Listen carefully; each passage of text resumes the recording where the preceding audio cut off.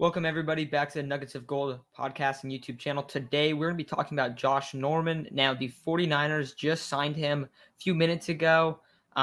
He's going to be, probably that last cornerback on the roster after Ambry Thomas and Diamador Lenore. Dante Johnson did not make the roster, so we kind of thought he was going to be that, veteran at the end of the roster. It sounds like Josh Norman's going to be that guy. Now, Josh Norman, huge name.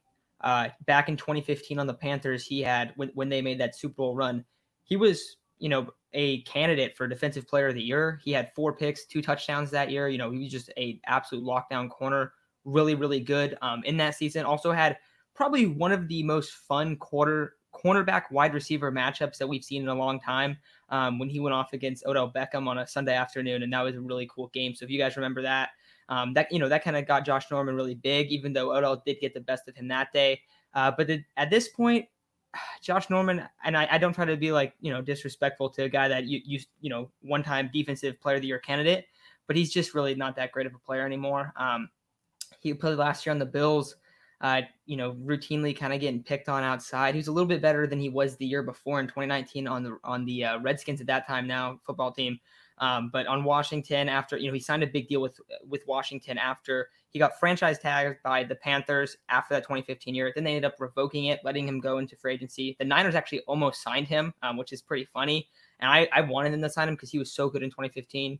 In hindsight, you don't want to do. It would have been a bad move because for Washington it was not a good move. But they let him go, and then he wasn't very good on Washington, and so I wouldn't really expect a ton out of him, this time around. But it is a veteran player on the back end of the roster, kind of to maybe mentor Ambry Thomas, Diamador Lenore, even Emmanuel Mosley is not a very old player. So you have K'Wan Williams as this older guy, you have Jason Verrett, and now you have Josh Norman. So I think that's why they make the move here. I hope we don't see Josh Norman play, just because when he's been out there, it hasn't looked good. I remember last year, Derrick Henry stiff-armed him to the ground, and he wasn't a very good player in coverage either. So just not quite the guy that he once was. As a reserve, I think that's all right. I don't think he's going to take playing time away from either Ambry Thomas or Diamador Lenore. And Ambry Thomas has even struggled. I would much rather see Ambry Thomas on the field than I would Josh Norman at this point. But I do get the signing just in terms of this is a veteran piece, but I wouldn't expect anything crazy from him. But that's going to do it for today. So thank you all for watching, and we'll talk about the 49ers tomorrow. So thank you.